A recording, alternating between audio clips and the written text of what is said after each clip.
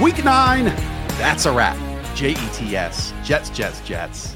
10.5-point underdogs come out on top.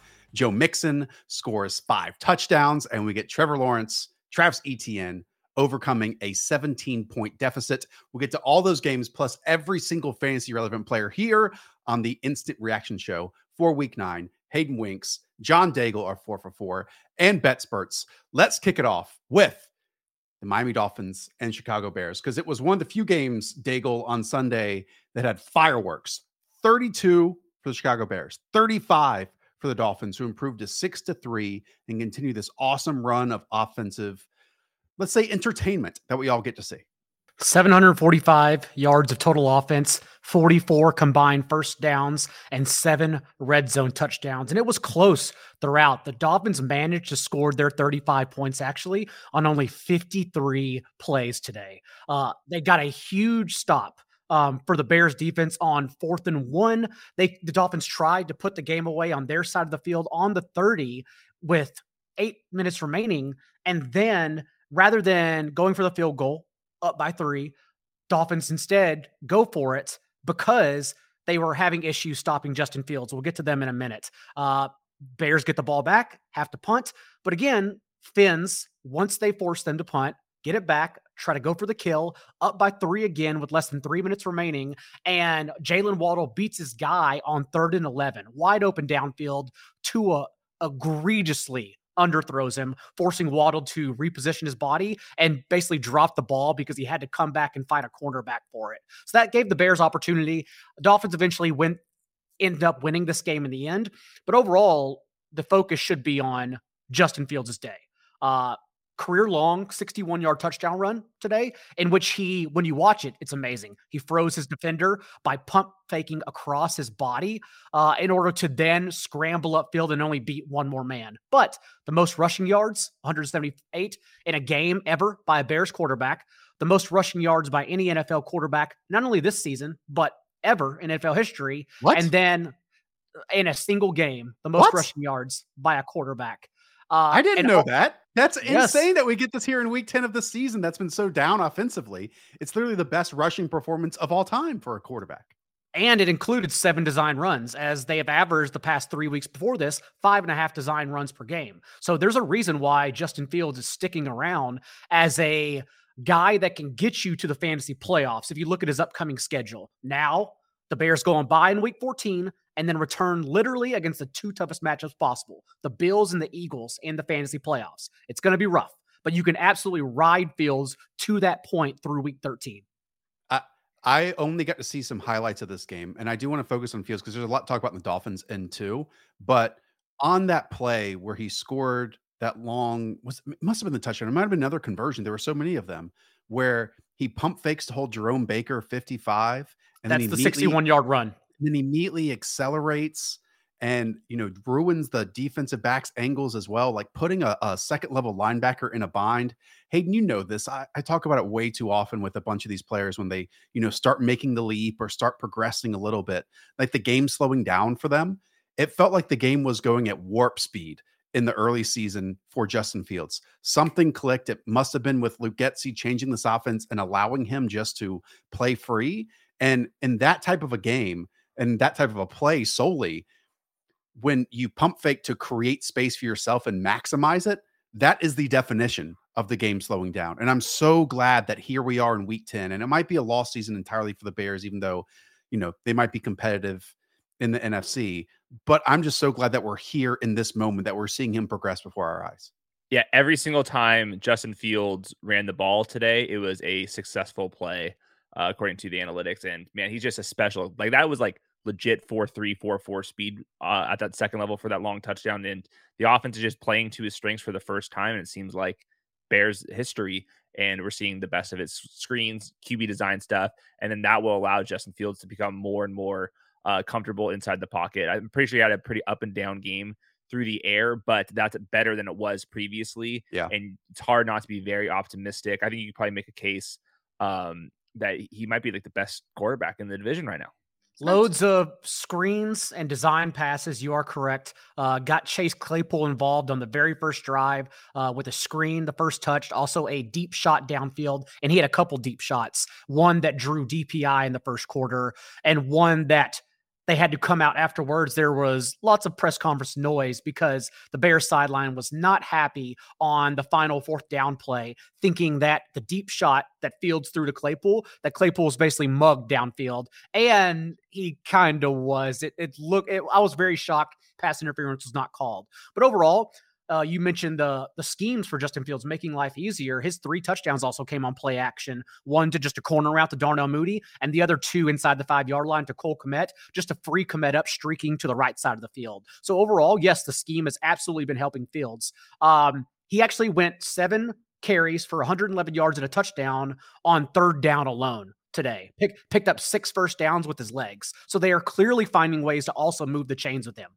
Yeah. And hopefully when defenses have to adjust to those design runs on 3rd down, then hopefully things open up in the passing game too, as defenses evolve with their own. One of the coolest moments of this weekend too was on one of those outside edge runs. He got to the Dolphin sideline and Mike McDaniel takes off his headset and says, "Hey, Justin, how about you stop running it?" Very cool moment. Very cool moment. And I've already sent an email over to Josh McCown tonight, pitching him on the Justin Fields progression as our video for Friday on Scheme. So I'm super excited for that. You touched on it, Daigle. Did want to just ask, since it's a same face in a new place with Chase Claypool, any idea of how the usage might be from this game and moving forward? Do we get a taste of what Chase Claypool could be in this offense, or was it very minuscule role because he made his debut? They used him pretty much as you thought, both at the line of scrimmage, as I mentioned, 1 carry, a screen as well, and a couple of downfield bombs to him in isolation situations. Pretty much going to be a boomer bust player that I think will be hard to start. Same for Darnell Mooney, but at least Mooney got it done with the touchdown today and also his 2nd most targets in any game all year. With Chase Claypool, just real quick, it was funny. Velus Jones, a pretty similar player to Chase Claypool. Yes. They drafted him in the 3rd round, and since they just traded for Chase Claypool, now Velus Jones is a healthy scratch. So, when I was complaining about the kind of the Chase Claypool value for the trade, it's like you don't need Chase Claypool to evaluate Justin Fields. When you have these traits, you are going to be playing him next season too. So I wish they would have made a smarter move in the offseason, but you can see that this offense is progressing in general, and I'm definitely here for it. And as we discovered on our Start Sit show, Chase Claypool is actually younger than Velus Jones. This is also the 3rd consecutive game Justin Fields has finished as a top 5 quarterback in fantasy. Yeah, and that sounded like a joke. That is legit fact. Chase Claypool's 24 and Velus Jones is 25. He just got drafted at 25, of course. Yeah. Okay, let's talk about the Dolphins because they just keep doing it, man. And we got questions in the morning of Sunday, Daigle, about the wind, and it was 18 miles an hour, yada yada. If this was going to impact the Dolphins, maybe it did, but where again, Tua Tagovailoa is continuing to win in that 10 to 20 yard area with a few just beyond it. You can see 1, 2, 3, 4, 5, 6, 7, 8, 9 receptions that are huge chunk gains. And I don't want to keep repeating the same exact thing, but like the heavy play action, then boom, hitting it over to Tyreek Hill, who lined up purely on the right side with his targets today.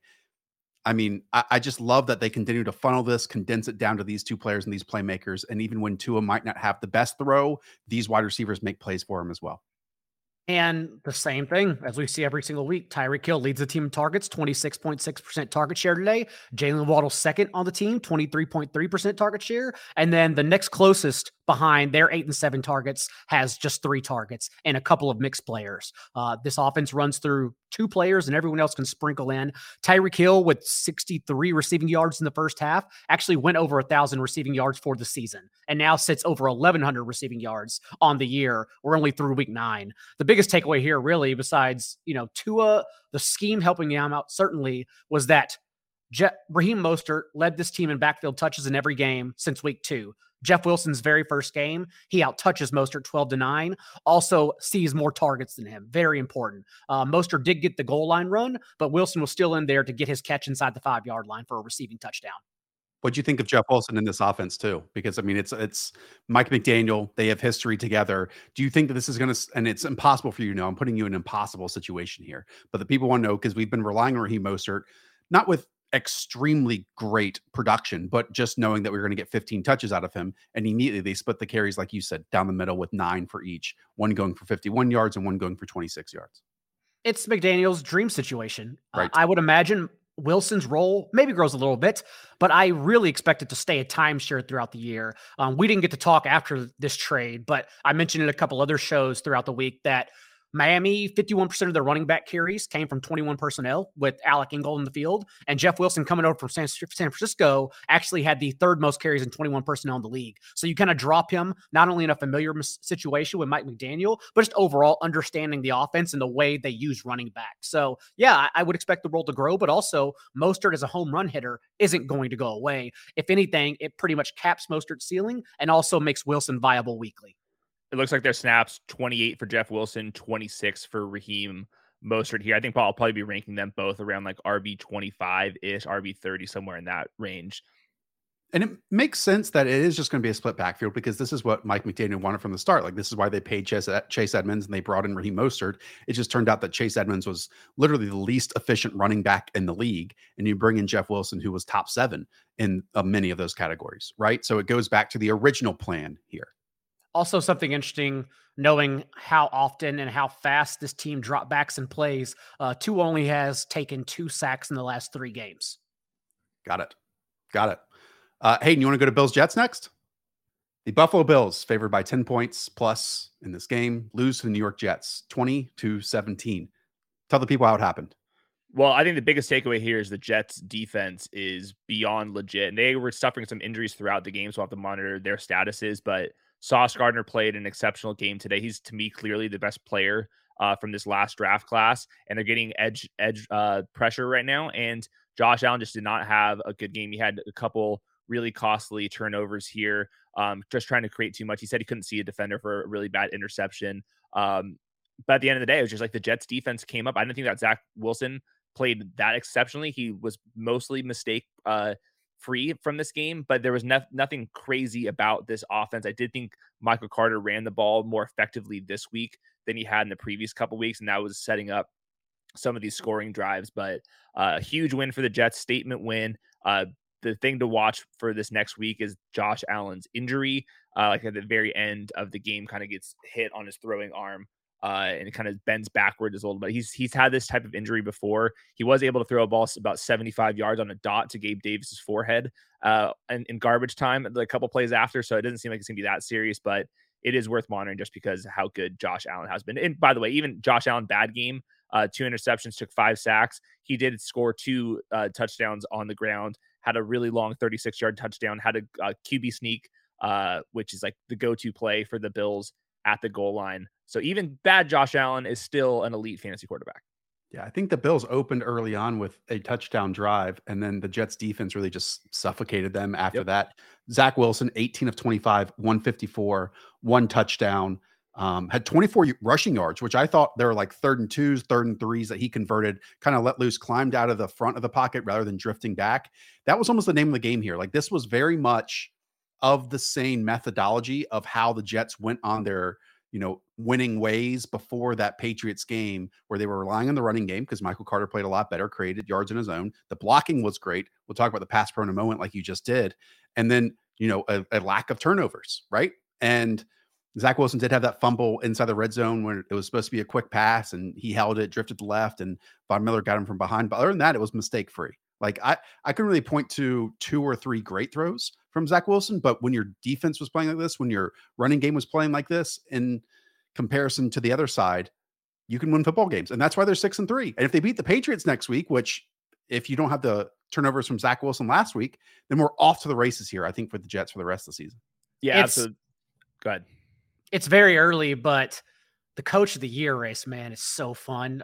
Between Robert Saleh, Brian Dable, Pete Carroll, and what Mike Vrabel's doing with very little talent in Tennessee. For the Jets wide receiver group, just an update.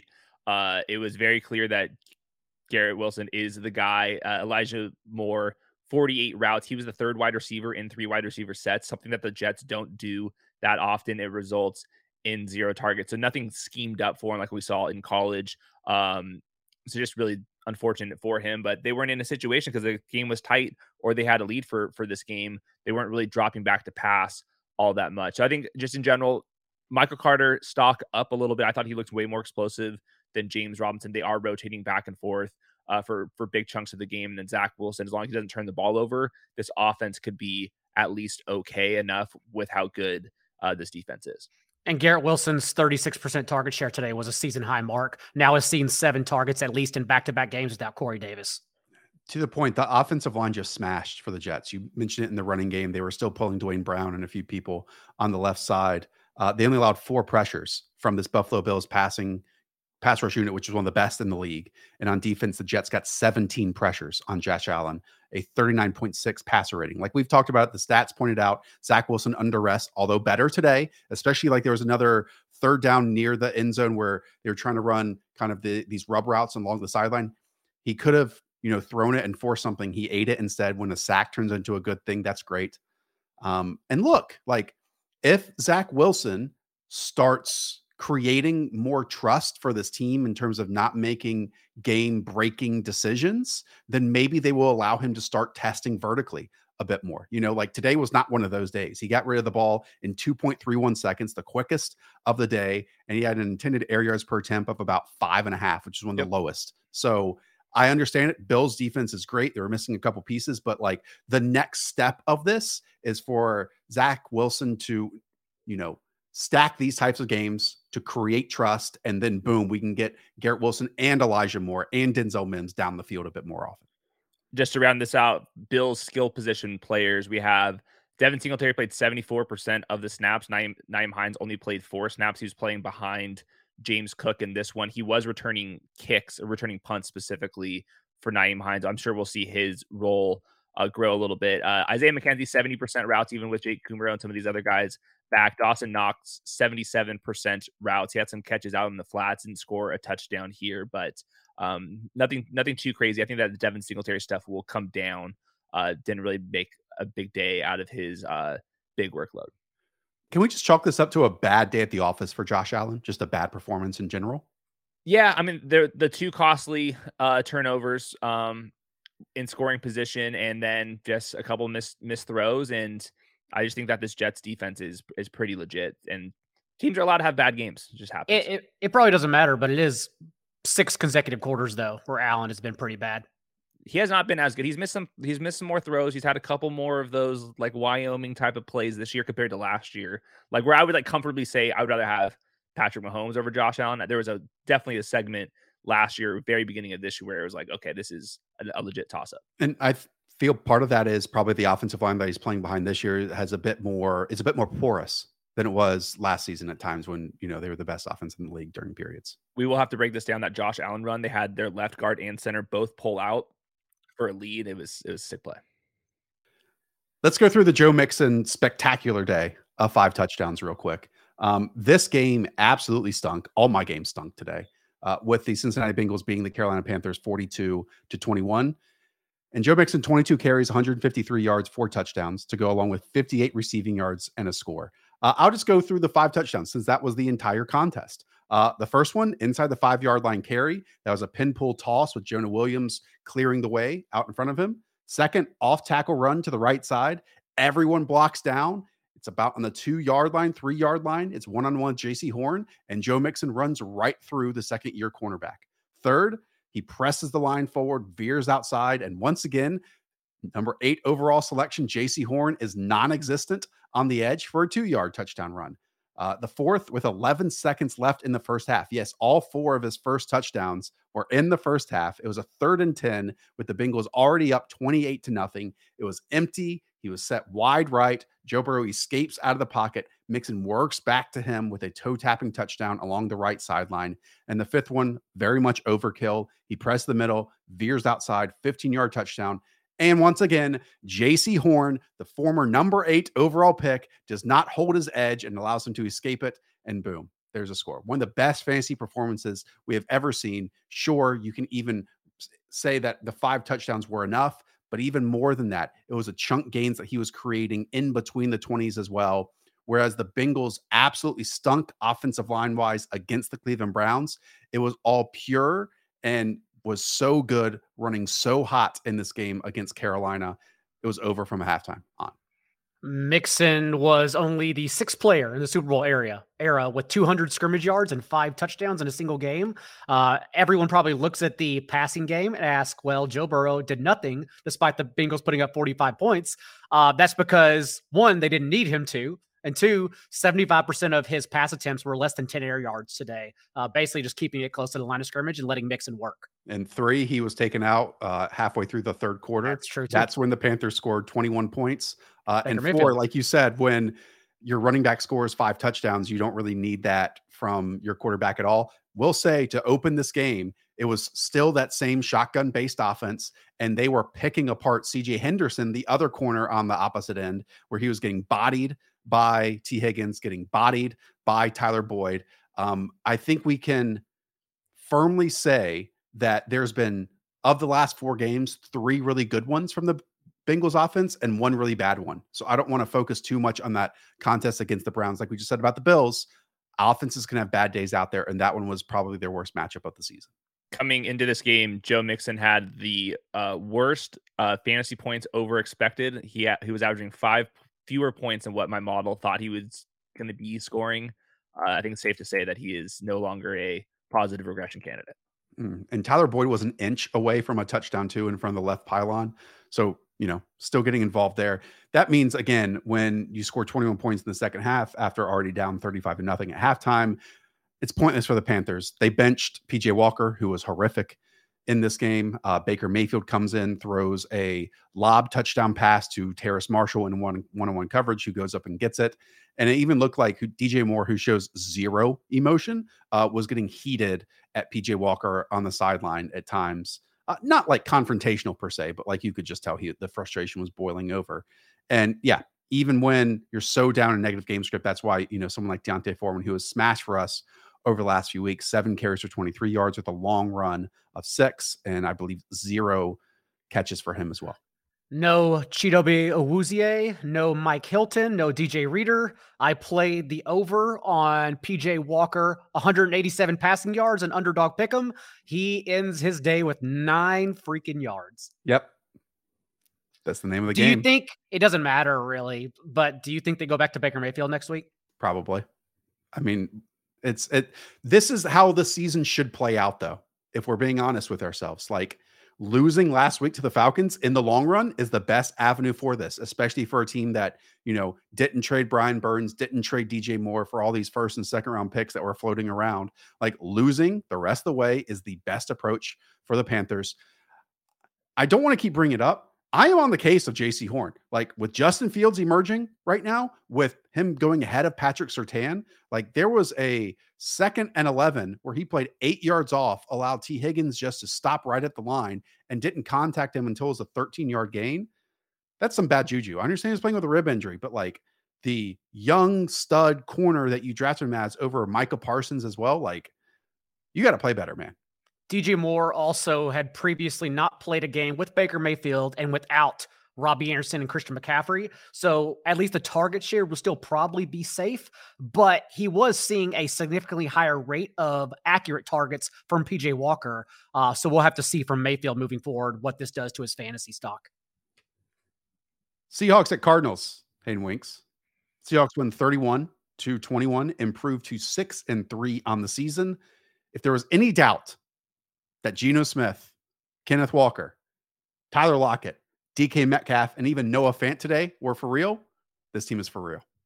It's so ridiculous to watch Geno Smith. I think you can make an argument that he is the most accurate quarterback in the league right now. He's another game with plus 7.3 completion percentage over expected, which takes like how far your passes are thrown and how often you are converting those.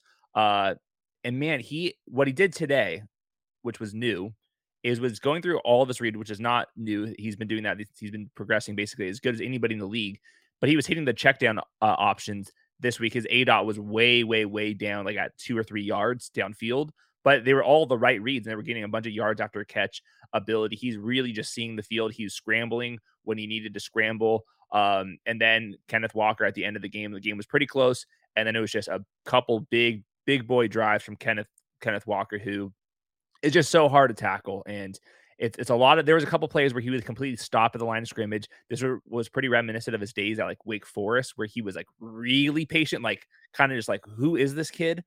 Patient, and is just, he's an incredible player. I think that you can already make an argument that he's like a top 5 real life NFL running back right now, and there's more to come. Like you tweeted out, Josh, he's catching some passes out in the flats, and that's something new. And you can tell that Kenneth Walker, he is still pretty inexperienced in general. He was an early declare, and his first couple years at Wake Forest, that was a completely wacky offense.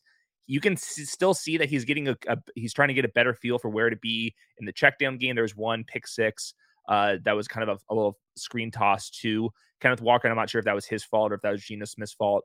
But once he figures that stuff out, it is like beyond go time. And his numbers already are absolutely ridiculous. And you can tell that there's still another phase or two for him to get even better. So right now the Seahawks are legit. This rookie class is phenomenal. Tackle play, Tariq Woolen, Kenneth Walker. Then they hit the jackpot with Geno Smith. Is a very intriguing team. I think they're a legit team that can probably get a win in the wild card round. Daigle, talk us through the Kenneth Walker numbers, because you tweeted them out over his last 4 starts since Rashad Penny went down, because it really illustrates maybe the focus too much on, hey, split backfields during draft season, and then maybe that over analyzing when such a significant talent, and then underestimating just how great this obviously Seahawks offense could be. Anyways, that was a lot of words to buy you some time just to show how much Kenneth Walker has blossomed here in the last 4 games. And it's also to remember that pockets are more important than anything in fantasy football, because remember those first 3 games, which now we forget about, the Seahawks were averaging 47 plays per game. Like they changed so Ken Walker actually in shallow leagues was not worth holding as a contingency player after the first 3 games, because you knew that even if he got the touches, it may not matter. But then they became an up-tempo offense that passed the ball and gave themselves room to run. And now we've seen in his 4 starts for Rashad Penny, Walker has rushed for 97 yards and a touchdown, 167 yards and 2 touchdowns, 51 yards and a touchdown, and today 109 yards and 2 touchdowns, at least 18 carries in all 4 of those games. He's a workhorse, and he is a little boomer bust since he is getting hit at the line of scrimmage so often.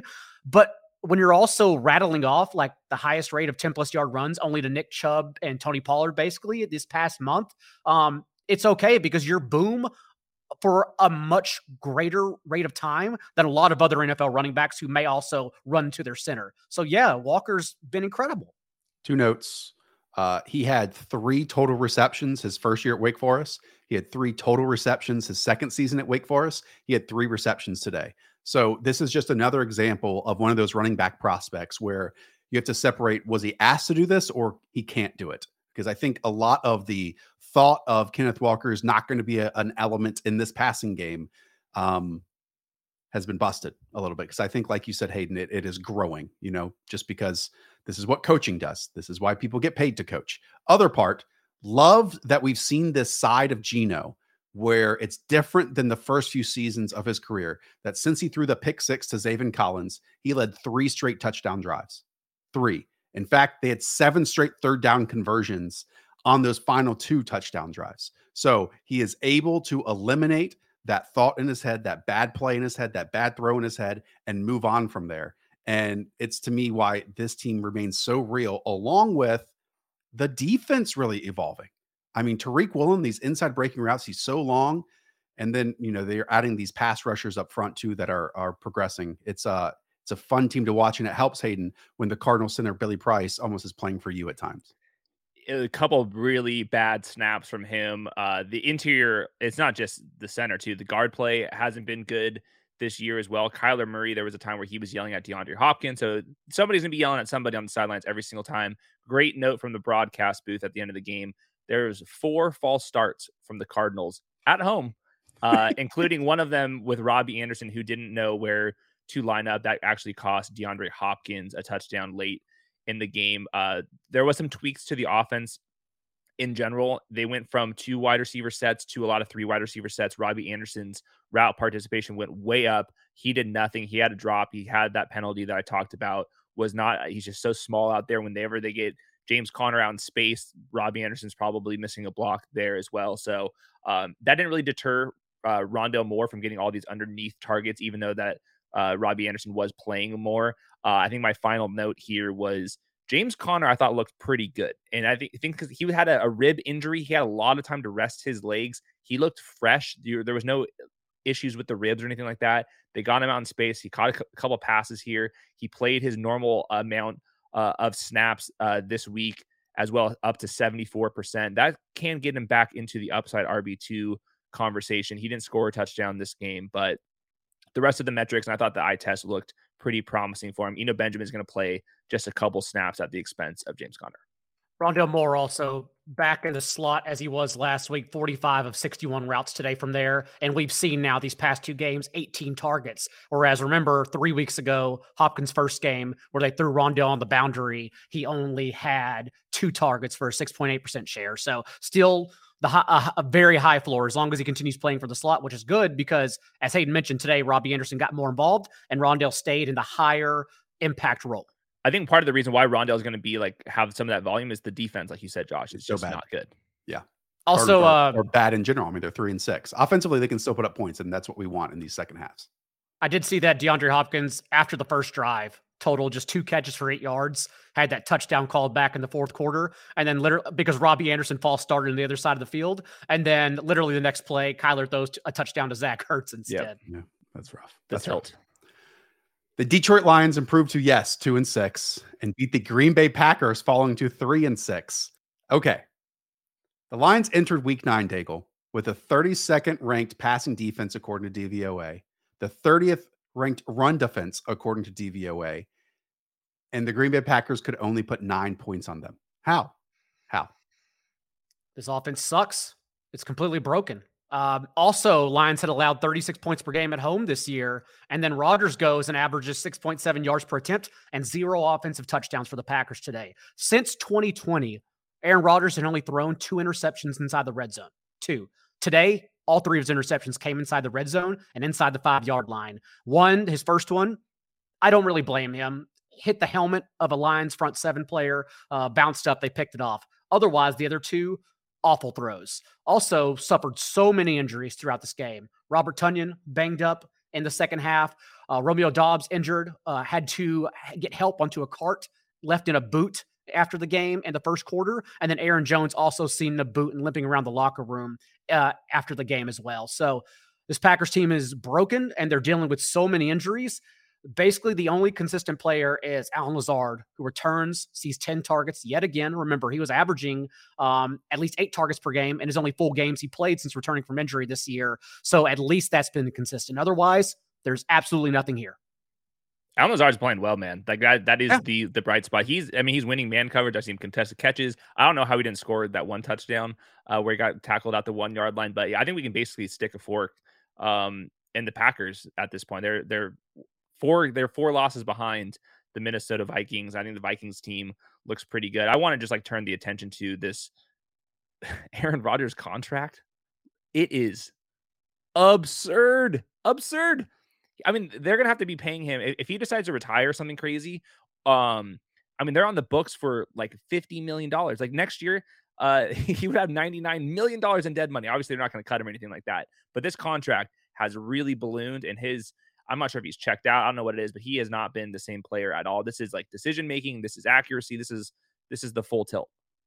I thought this phrase, and sure, we can dig into quotes as much as we want to, but from Aaron Rodgers after the game, quote, I mean, I played like shit, but I never gave up. Obviously, I didn't want to lead us in rushing, but I made some plays with my legs. Quote, I thought we moved the ball well in the first half, but I threw a couple picks in the end zone, took points off the board. I'm going to read into this and say the fact that he mentions leading this team in rushing before mentioning the 3 interceptions perfectly encapsulate who Aaron Rodgers is this season, And when your interceptions are at the 1-yard line, the 5-yard line, and the 22-yard line, you just got to play better. I understand it's not perfect. There's been an offensive line, turnstile so far this season that you have a bunch of rookies and just Allen Lazard out there catching passes, but enough's enough. He's awful this year. Justice Mosqueda pointed this out. It has been 329 days since Aaron Rodgers' last 300-yard passing game. Jesus. That's terrible.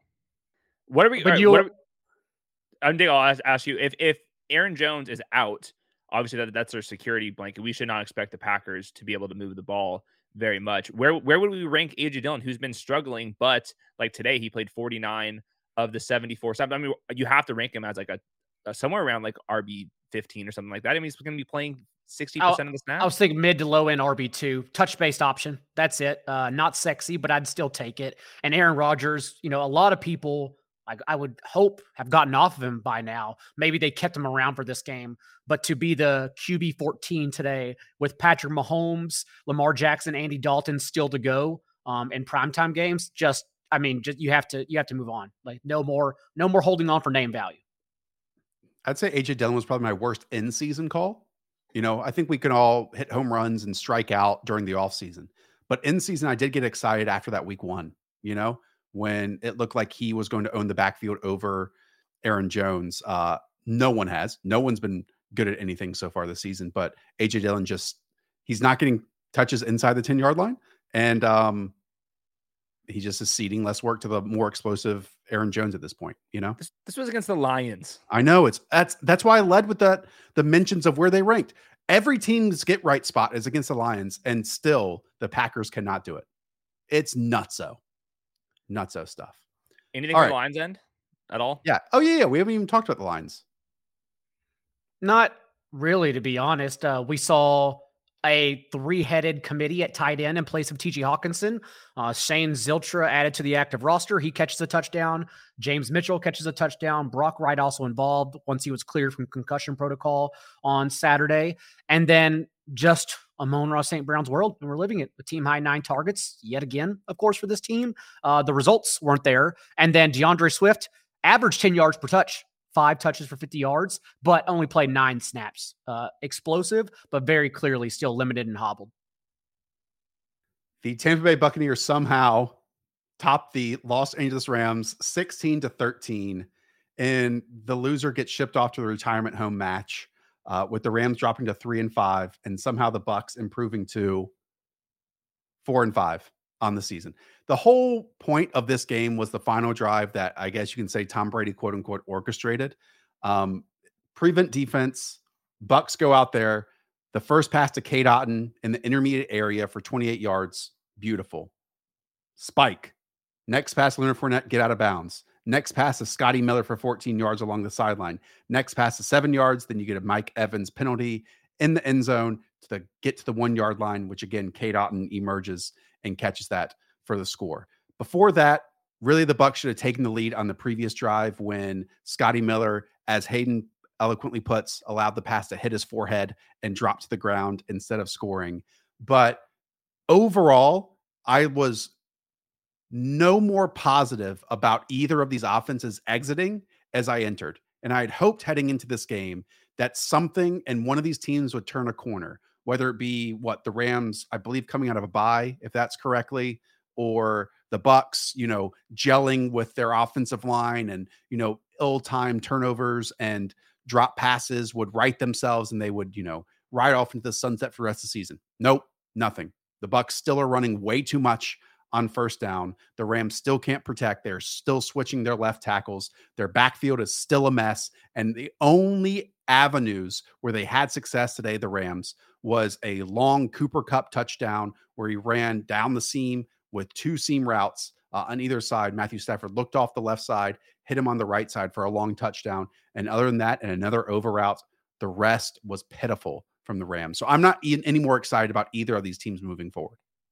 I think for the Rams, it's easy. It's just Cooper Kupp. Tyler Higbee has done nothing recently, and the running back rotation is only going to get worse when Kyron Williams comes back. So I think the Rams are a pretty straightforward team. The Buccaneers, though, I'm so tilted about the Chris Godwin stuff. I mean, he had 3.6 yards per target. I don't know when he decided to turn into Deontay Johnson, but that's what we're getting from him. It's like all this empty calorie targets. I don't know what to do with him. He's absolutely getting dunked on by my model, which is super sad to see. I think that eventually that will flip. And then with the Leonard Fournette stuff, 9% success rate on his carries for a -7 EPA. How this backfield was utilized today. So Leonard Fournette obviously gets the start. And then Keyshawn Vaughn is the next running back to get a touch in this game. Then Rachaad White comes in for like an entire series by himself. And then they go to the sideline, and the reporter says that Rachaad White turned to Leonard Fournette and said, "Hey, buddy, I'm out. They need you in there." And so he like replaced himself and substituted himself out to get Leonard Fournette back in the game. And like there were some important, let's say, third down conversions that Leonard Fournette caught or something to sustain drives. But man, like Byron Leftwich isn't fixing this. It's going downhill real quick. And even like, I'm not saying Brady's good, but it's also the other people letting him down. The Scotty Miller drops. There have been Mike Evans drops. You know, Chris Godwin's been really inefficient. Rashad Perryman. No, it was Tyler Johnson who had a drop here today too. Like, it's exhausting watching this team because you can just see Brady and you can just tell that it's going to get so frustrating from him and like this ominous figure on the sideline. Yet it doesn't immediately get better on the next drive at all. The one thing for these Bucks though, and like I did want them to win this just because I find them interesting, just to see if they're going to be able to overcome this. They are in first place in the NFC South. Yeah, you know, right. And it's like, you know, the Seahawks, the Browns, the Saints coming up for them, and they are by far and away, even with all the negatives that we're saying, Daigle, they are by far and away the best team in the NFC South. But even on both sides of the ball, questions remain when you consider that this team was all in for the 2022 season. They wanted to bring all the dudes back, and it's so much worse than it was last year. And they want to run the ball. They clearly cannot. And having a league low yards before contact per attempt. And then to your point, Chris Godwin, yes, Hayden, 5.5 yards per target now the last month, even though he's averaging double-digit targets in that span. If anything, I think that running back rotation with Rachaad White and Keyshawn Vaughn also getting involved still keeps Leonard Fournette's floor high as a receiving back, but there is no ceiling. Like as long as someone else is getting any amount of touches in this offense, there's no ceiling for anyone here. And it really showcases who the Rams are right now when you have Cooper Kupp at 8 receptions, 127 yards and a score. And the next closest is Allen Robinson at 24 yards, which was like a couple of third and short conversions that he had. I will say there was a 2-play sequence where Darrell Henderson racked up about 36 yards in those 2 runs that looked like the best 2-play sequence of any Rams running back all season long. Cam Akers came in for like a series to start, I think, the second quarter and one in the third quarter, and only gained 3 yards on 5 carries. This broken offense completely. Tyler Higbee also 3 consecutive games having not eclipsed 15 receiving yards. All right, Hayden, we'll kick it over to you with the Washington Commanders and the Minnesota Vikings. A game which I forgot to mention heading into it. Kirk Cousins returning to somewhat of a Dan Snyder-led team for now and winning 20-17 with some last quarter heroics. Kirk Cousins after the game had the best highlights. He first of all broke the huddle or the team meeting after the game with "You like that" as a team, and then on the flight home, rocking the chains, shirtless. He's low-key pretty jacked. But that team has great vibes right now. I'm talking about a team that had some terrible vibes last year. This team low-key has a lot of great vibes. I didn't think that he played all that well. The first drive was all Justin Jefferson, back, shoulders, contested catches. He had a downfield catch from the slot that Kirk Cousins really had to stand in there, take a big hit. I think the big surprise here was TJ Hawkinson, how seamless this transition was. He played 91% snaps. He ran a route on 86% of the dropbacks. This team is like, they're not elite anywhere really, but they got like a above average kind of across the board, and they got the right vibes right now. I kind of like these Minnesota Vikings. Let's be honest. If I tried this, I would look the exact same way. So I'm not giggling. I'm not laughing at lit. Him. I'm laughing with him. You know, he didn't gritty. Yo, he's cooler than Russ. He's cooler than Russ. Oh, by far. It's not even close. As long as he didn't gritty like everyone else tries to do, we're okay. That's fine. TJ Hawkinson. I saw some cool plays where he was kind of being used in tandem with, especially in that Dalvin Cook touchdown. TJ Hawkinson split out from the formation, hit the in route. I think it was Dalvin almost on a wheel for that game-winning score. He was heavily featured in his debut. Yeah, they've traded for him. They have a distinct plan for him. Like you said, like the Irv Smith was an incomplete tight end. TJ Hawkinson, he is a complete tight end. We don't know how elite of a ceiling he could have, but it seems like this offense is very serious. about using him. This team's like got a lot of good talent. On the other side of the ball, the Commanders, it was mostly a joke out there. Taylor Heinicke, 16 percentile completion percentage over expected. One of the most ludicrous plays of the week, probably the most ludicrous play of the week, was a triple coverage prayer to Curtis Samuel. Out of the third quarter, right? So I looked up at this play and I thought it was the end of the half. Same. I was like, end of half. Okay. You throw it. Curtis Samuel catches a 49-yard pass, falls down, rolls into the end zone. It's okay. It's in triple coverage. No big deal. It was at the 14-minute mark of the third quarter. It was absolutely insane that any NFL quarterback would make that throw, let alone be completed. Taylor Heinicke is making this throw to open the third quarter when you have 22 and 7 bracketing Curtis Samuel on a vertical route, with 24 working over the top as another corner/safety to make this triple coverage. The pass is thrown, and what happens is 24, who, as you can see, should be perfectly placed to like convert this ball, runs into the referee. Where are the ref dots? Part of the field, and falls down, and somehow Kurtko comes down with it, falls on the ground, then gets up and scores a touchdown. One of the more unreal plays of the season, as you said. I'm sure everyone's watched it, but you have to go find it. The dots do not do justice unless we're getting some ref dots, which I don't think Next Gen Stats has. If you remove that touchdown, which I think we should remove that touchdown, Heinicke had negative 13 EPA today. So he had a nice spin move that got the highlights going. Very fun play, but this offense is completely unwatchable for the running backs. Antonio Gibson, 57% of the snaps. He played more of the passing downs. Brian Robinson, 44% of the snaps. But this team, I just don't think should be projected for that many points each week with Taylor Heinicke out there. They were like the fans were like chanting Taylor Heinicke, though. They seem to like him. But I don't like it. It's not a good look. It just really isn't. Terry McLaurin has now averaged a 27% target share in his last 3 games from Heinicke as well. Talk me through the J.D. McKissic less backfield, I should say. Is it because we saw 13 carries for B-Rob, 11 carries for Antonio Gibson? You'd think that there'd be more targets and receptions for Gibson, and in turn, it's 2 receptions on 11 yards. Yeah, I mean, it's like a 60-40 split. We'll see how much longer McKissic is out. But like a perfect play, like why Taylor Heinicke at quarterback is like just not good for anybody. Maybe you can make the argument for Terry McLaurin because he locked onto him. There was a 3rd and 9, and the Commanders ran a quarterback draw, which got absolutely just stuffed. And like you 3rd and 9, you need targets.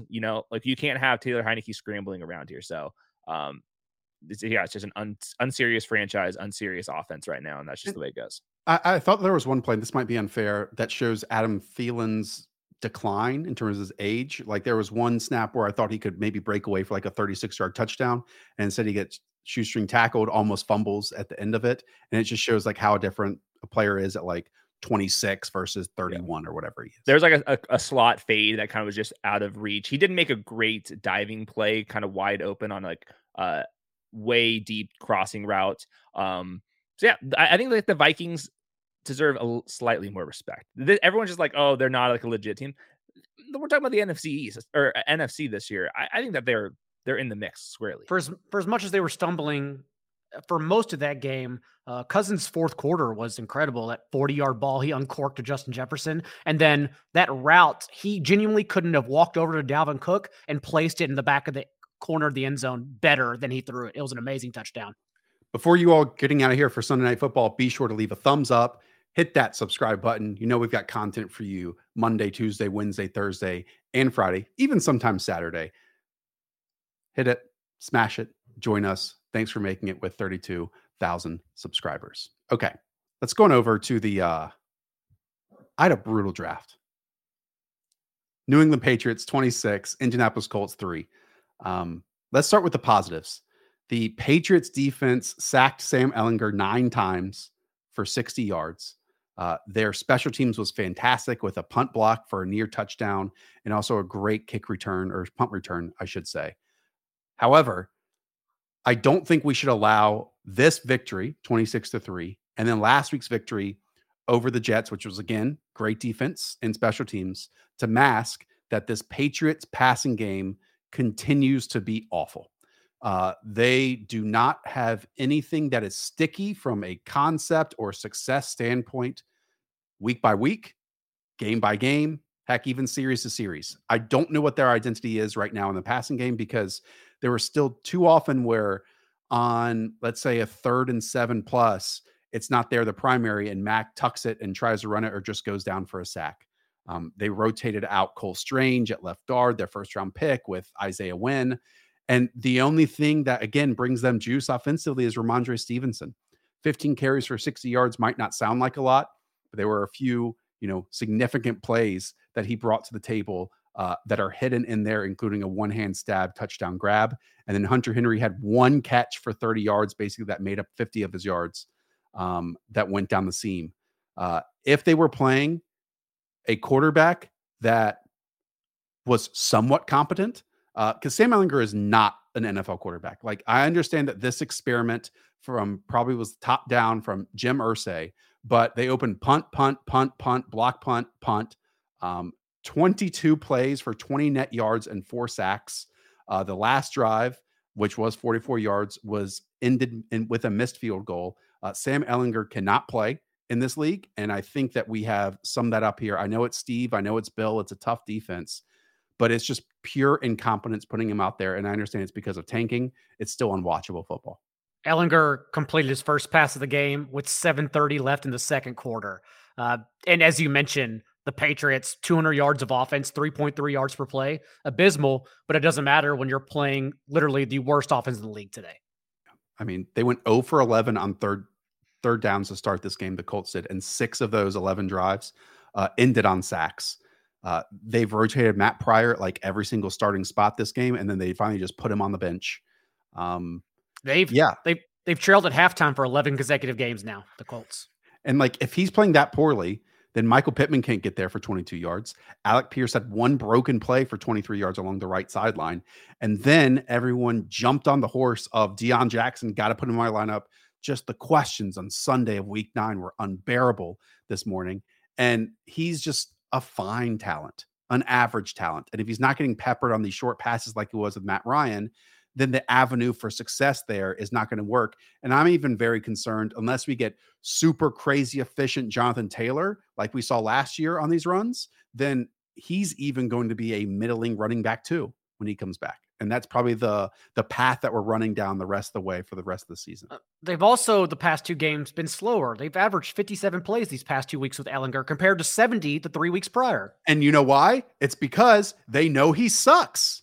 They know that they want to let the clock run, and they don't want the quarterback to be out there as often. With Matt Ryan, it at least was tempo and let's get the ball out of his hands. Like, if they were actually trying to win games, Matt Ryan would be the quarterback. It's really that simple. Yeah, they're tanking. He averaged 1.1 yards per dropback today. This is like a obvious tank job. And we don't have to play the contrarian thing that this is like they're just tanking. It's as simple as that. And they probably should. You know, it probably would not return you as much as it should.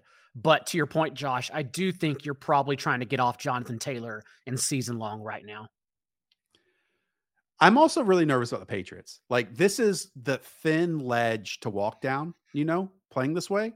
And maybe something turns, and we keep saying it, their passing offense is just so much worse than it was last year. So much worse. The best play of the day, other than that Hunter Henry down the seam, was like a Jonnu Smith screen behind the line of scrimmage that he ran for. Coming up for them, it's the Jets once again next week, which I think that could go in the complete opposite direction. Then it's the Vikings, the Bills in the next 2 weeks after that. So it's very likely that they go 5-7. And then they're looking at a rough rest of the season because the offense has just given me no hope at all, other than Ramondre, who still looks great. I'm still tilting. I had some hires on Ramondre receiving yards, and he had 7 targets, and it went lower. I had hires at 14.85 fantasy points, and he hit 14, and that was the one that missed. The square that missed. I think we have covered all of our games except for one more, which is John Daigle's Los Angeles Chargers and Atlanta Falcons. Daigle, one running team with Cordero Patterson getting it back, seemed to have a nice hold on this game, but end up losing 20-17 to the Los Angeles Chargers, who had no one at wide receiver other than Joshua Palmer and DeAndre Carter. Falcons entered the day allowing a league-high 288 passing yards per game. Justin Herbert finishes with 244, 1 touchdown, and 5.8 yards per attempt. The Chargers totaled 16 yards in the first quarter. Justin Herbert's first attempt of more than 5 yards in the air came on 3rd and 15 with 12 minutes remaining in the second quarter. It was an absolutely abysmal start. Having said that, things still got going with Josh Palmer, season high or a team high 23% target share today, 10 targets in his first game without both Keenan Allen and Mike Williams. Eckler also now has scored in 5 consecutive games and has totaled 10 touchdowns in his last 5 games. And lots of mistakes. Even Palmer today, Herbert's only interception was literally just a bobbled pass, and it went into the defender's hands. Everett had a 20-yard drop. Everett's good for 1 drop per week, but still made a couple explosive plays. The Chargers gave this one away after a wild play that was very Chargers and fumbling in the fourth quarter. But then in being the Falcons, they fumbled the ball back to the Chargers because no one wants to win. And that's really what helped the Chargers seal the game in the end. Herbert did deliver to Palmer a 22-yard strike with 22 seconds remaining to really set the Chargers up in game-winning field goal territory. But other than that, the Falcons did what they wanted to do in running the ball, and the Chargers, with a 6.5 depth of target from Herbert, did what they want to do and not be explosive. Big question. Mike Williams will come back at some point. Keenan Allen will come back, hopefully, at some point. Did Josh Palmer show enough as like an individual talent where you like believe in him as a flex operator? Or was this Falcons sign DBs off the street? There's literally no one else to throw it to. And the best we get from Josh Palmer is a respectable 8 receptions for 106 yards. He has friendly games coming up. Not so much next week against the 49ers, but up-tempo against the Chiefs, Cardinals, Raiders, Miami, and Titans the rest of the way through the fantasy playoffs. So favorable matchups, honestly, for Josh Palmer, who we are expecting to be the team's number 1 receiver for the next 4 to 6 weeks. I don't know what to do with Keenan Allen. I have no idea. Mike Williams, the timeline is 4 to 6 weeks. And then since the high ankle sprain, we'll actually see if he's even effective and if he's a full-time player when he comes back. And so, yeah, I would be, wherever Palmer's available, probably not anymore, but if Palmer's still out there, sure, a flex option for the next month at least. I view him higher than that. It's just sure. Let's go. Yeah. Wide receiver 2-3. Yeah. I mean, look, we hyped him up in the summer, Hayden. We get to, take a victory lap here in week 9. A touchdown would have been nice today. But... Touchdown would have been nice. And I'm almost more interested in the Falcons into this because, man, the Chargers are kind of stale, to be honest with you. I know that the Falcons had 35 carries for 201 yards and 2 scores. Both of those scores go to CPAT. Was he checking in goal line situations? Were they like, hey, you've been on injured reserve, let's get you involved? Or what was like the distribution between him and Tyler Algier? Because even, 10, 13, 7, and then 5 carries between the 3 backs and the quarterback here. There was a fucking report that Cordero Patterson would be limited this morning. Garofalo shot him out off him in DFS, and Patterson was so limited that he led the team in carries with 13. And it was an insider off, by the way. Garofalo said that, and then Jay Glazer on Fox said that they're going to let him loose. I'd like to moderate this because he did only play 24 snaps out of the 36% 61 snaps. They just did happen to be explosive plays from CPAT. So I think what I did, I had him as my like RB 18. I moved him down to like RB 22 after the report, which I felt was appropriate. He got very lucky for where those touches are. But this is like classic Charger. I mean, Chargers defense plus CPAT and this explosive offense. It's not a surprise that he was very efficient on that. I mean, literally the first play, they put him out wide and threw a screen to him. The very first play of the game. And then he gets right back in. He gets 3 carries and the goal line touchdown on that opening drive. 2 touchdowns in this game. Had a 50-yard touchdown run called back for holding. Now, I don't want to account for that touchdown because that's cheating. And I hate when people do that in fantasy and say, oh, like regression because he cheated. No, don't care about the touchdown. I make that point because he exploded for that run. He looks great. So yes, 36% of snaps, but when you're jammed 14 touches on 36% of snaps, that's a big difference. That's not fucking limited. Let's go, Daigle. Love it. Love that. Kyle Pitts missed for a long touchdown. 4:30 remaining in the game. Hate it. Tied 17-all. Pitts gets open on a play action beyond 2 defenders deep, and Mariota overthrows him by a mile. Also a deep end zone target. It's over his defender. So close. Missed him by fingertips. So it's just the same story every single week. You can note Kyle Pitts' target share. You can note his routes run. doesn't matter. You need to get lucky to get there. You might have hit this, and this can be our close for this game. Isaiah Spiller's missed a ton of time this season. He was drafted highly by this team, yet he clearly is a second leader in carries. Does this ascend him to the top of some running back insurance looks that we might look at now that like the season is on the back end? Josh Kelly should be coming back sometime soon. Sony Michel had a brutal drop. He's just not good right now. So it is notable that the backup role switched, as you mentioned, after the bye. So they come back from their bye, and rather than Sony Michel, who before the bye, remember, had 2 carries and was the backup running back to Ekeler, this game, Isaiah Spiller, 7 carries to Ekeler's 14. So yes, that role switched. But when Josh Kelly comes back, he was doing such a good job as their backup. I bet he does go back into that role. On to games we have not watched. Jaguars and Raiders. Because we did not watch it, apparently Trevor Lawrence balled the fuck out. 25 of 31 for 235 yards and a score to go along with 53 That's rushing balling yards. Out? It is when you consider that there's nothing vertical to their game. And it is when you consider, Hayden, that it was a 17-point deficit that they were in, that they had to crawl out from here. To me, that is a huge signifier and a huge moment in the Jaguars season. Look, they're not going anywhere. They're 3-6, but it was very few mistakes, 0 sacks taken, 0 interceptions, 0 fumbles for Trevor Lawrence. That is huge. That's huge. The Raiders were up 20-0 against the Cardinals this year, lost that game. They were up 17-0 against the Chiefs this year, lost that game. They were up 17-0 against the Jaguars today and got outscored 27-3 for the rest of the game to lose this one. And now the 2-6 Raiders have only beat Russell Wilson and the Texans. That's who their wins are against. CBS pointed this out. From 1960 to 2021, 17-plus point blown leads by the Raiders 5 times in that time frame. The first 8 games of 2022 under Josh McDaniels, they've done that 3 times.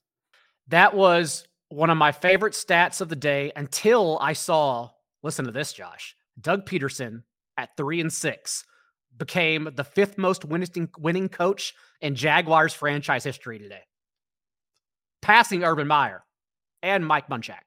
Love that. Travis Etienne, 28 carries, 109 yards, 30 touches, and 2 scores, 2 receptions. I mean, this is a player prior to the James Robinson trade had not seen more than 16 touches in a single game. And he doubled that basically. The past 2 weeks, he has 57 total touches. Davante Adams had an interesting quote after the game, talking like expressing some frustration about how the Raiders handled themselves in the second half, saying that he wanted more pass game looks because they were moving the ball with such ease.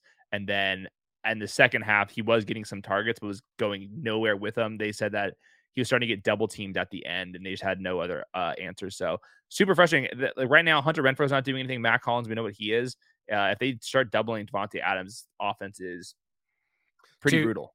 To that point, Adams, 9 catches, 146 yards, and those 2 touchdowns in the first half. He had 1 catch for 0 yards on 8 targets in the second half. We'll break it down in stats versus film. That's real tough. I thought that Derek Carr was in for a day in that first half, and then the second half hits and nothing. When the offense plays this way, I don't want to read too much into Josh Jacobs because he had such a great season, but like he was running so hot now that like again that 6-game stretch. Hopefully, the next, because these last 2 weeks have not been good. They've been fine. They've been average, but like if the team stinks, then it's more difficult for the running back to play well. Like it's pretty simple math there. The usage, it's still great for Josh Jacobs. No running back behind Jacobs actually has had more than 1 carry in any game since week 4. It's been all Josh Jacobs. But again, when the team doesn't score, Jacobs is practically useless. Okay, we'll close with Thursday Night Football. That was the Philadelphia Eagles beating the Houston Texans 29-17. Slow start for Philly, as we all saw, 14-14 at half. But then Jalen Hurts kicks into high gear, 243 yards in the air, 2 passing touchdowns, dominated that intermediate area of the field, especially to Dallas Goedert for 100 yards, A.J. Brown, 59 yards and a score. And then Miles Sanders clearing away the best back in this team as he continues to be, 17 carries, 93 yards and a score himself. I think the Eagles formula for fantasy is pretty straightforward. One of the 3 will go off. One of them will have an average game, and one of them will do not that much just because there's not that much volume. But the offense looks looks sweet here. And like you said, Miles Sanders, big game against the non-existent Texans defense. No one also gets to victory lap Dallas Goedert. I saw that. Do not do that, because of course he's been out there every single game. He's an every down player, except they haven't needed to play in the second half. You don't get to victory lap the Texans pushing the Eagles in the second half. That's not fair. Yeah. I've seen a lot of stuff since we posted last week's scheme episode that the Eagles now are, 8-0, and how it's kind of fluky because of who they played and stuff. Like, what more do you want? It's a great defense with a great offensive line that is, a top 3 offense in totality, according to DVOA. Like, what more could you ask for? They're beating the opponents ahead of them. And what we are seeing from an offense, if you have not gone and watched that episode scheme, I plead for you to do that, is that the Eagles offense has answers for everything. It all opens with this inside zone and in unison brains of the offensive linemen working together.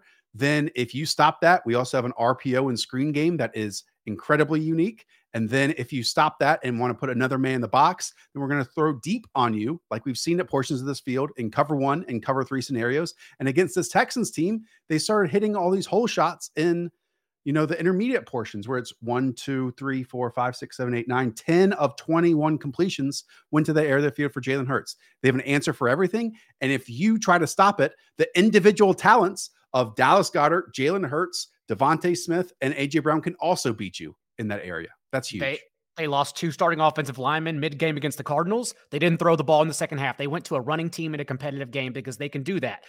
Defensive Player of the Year, Micah Parsons, lined up across Jalen Hurts in that one game against the Cowboys. All they did was run RPOs and move the pocket to drag Parsons along with tight ends, with Dallas Goedert or their receivers, to make sure he never pressured Jalen Hurts. They can limit you however the hell they want to. Both are true. The Eagles are an amazing team, and they had the softest schedule in the league.